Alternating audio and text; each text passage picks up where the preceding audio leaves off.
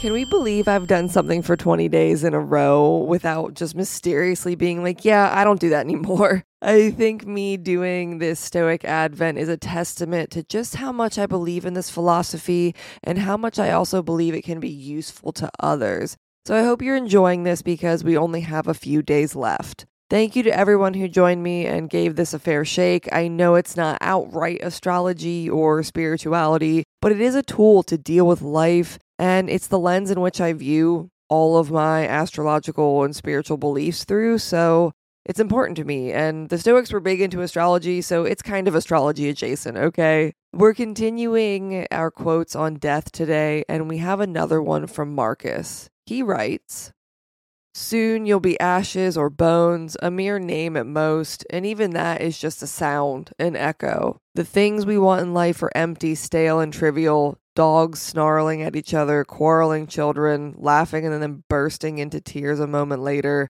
Trust, shame, justice, truth, gone from the earth and only found in heaven. Why are you still here? Sensory objects are shifting and unstable. Our senses dim and easily deceived, the soul itself a decoction from the blood. Fame in a world like this is worthless. And so, wait for it patiently, annihilation or metamorphosis. And until that time comes, what? Honor and revere the gods, treat human beings as they deserve, be tolerant with others and strict with yourself. Remember, nothing belongs to you but your flesh and blood, and nothing else is under your control." I just want to say that Marcus gets really poetic sometimes, and I kind of love it. He likens human beings as snarling dogs and quarreling children. We're mutable in nature, and we go from laughing to crying seamlessly sometimes. The human experience is beautiful and weird, but it's also exactly that. It's just an experience. And as we age, our ability to perceive the world around us in a true and sensible way often wanes. Our body slows, our senses become dull, and even easily deceived, as Marcus puts it.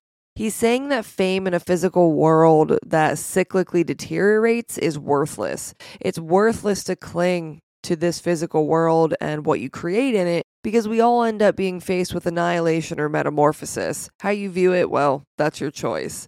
So what should we do while we wait for annihilation of body and metamorphosis of soul? Marcus is like, just be a good person, man. Be tolerant of those around you and strict with yourself, which that's one of my favorite kind of Stoic tenets, which is to hold yourself to a higher standard. You know, be kind to people and hold yourself to a higher standard, even if they don't, because you have the ability to achieve it. Your ability to be a good person, be a noble, truthful, honest, good person is not dictated by the standards of others. So it's one of those, like, you don't have to play to the level of other people. You don't have to do that, actually. You can just ignore other people's standards and have your own.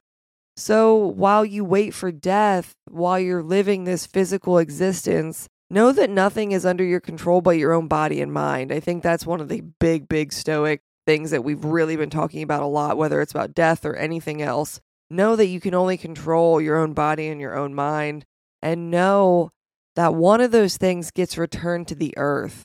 And although we can control our bodies, they're really loners. Think of them as like a loaner card. Like, you have to give it back at some point. It doesn't belong to us.